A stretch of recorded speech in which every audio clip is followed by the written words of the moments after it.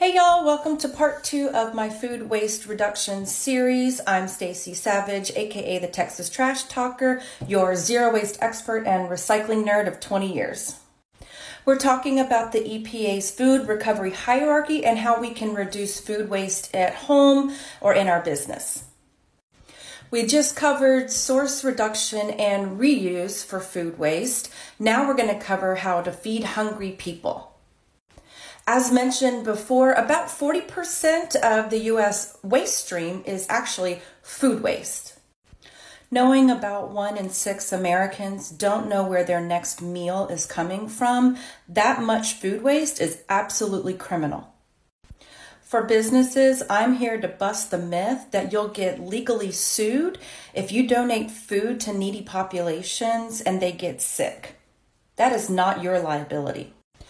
The Bill Emerson Good Samaritan Food Donation Act of 1996 allows businesses to donate food in good faith.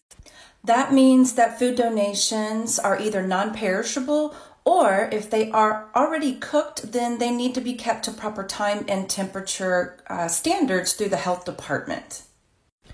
Your business liability is released if you stick to those guidelines and you use a nonprofit organization that distributes the food on your behalf.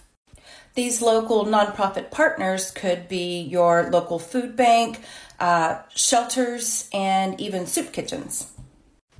If you're just an average American and you don't own a food business or have a food permit, you can still donate food, of course. It's got to be non-perishable items, but you're not going to be covered under this federal bill. This is to protect businesses from legal liability. Other ways to take action in your daily life is to go volunteer at those food banks, volunteer at the soup kitchen, serve the underserved population. For businesses making food donations, it's really important that you keep a manifest throughout the year, notating how much you donated and what you donated and how you kept it to proper health code standards. You'll also want to hang on to the donation receipts that you receive back from the nonprofit you gave to. Why is that? Because you get a 15% deduction off your taxes for the fair market value of what you donated. Up to $60 per donation. I hope this demonstrates how high value excess food can really be and why it doesn't belong in landfills.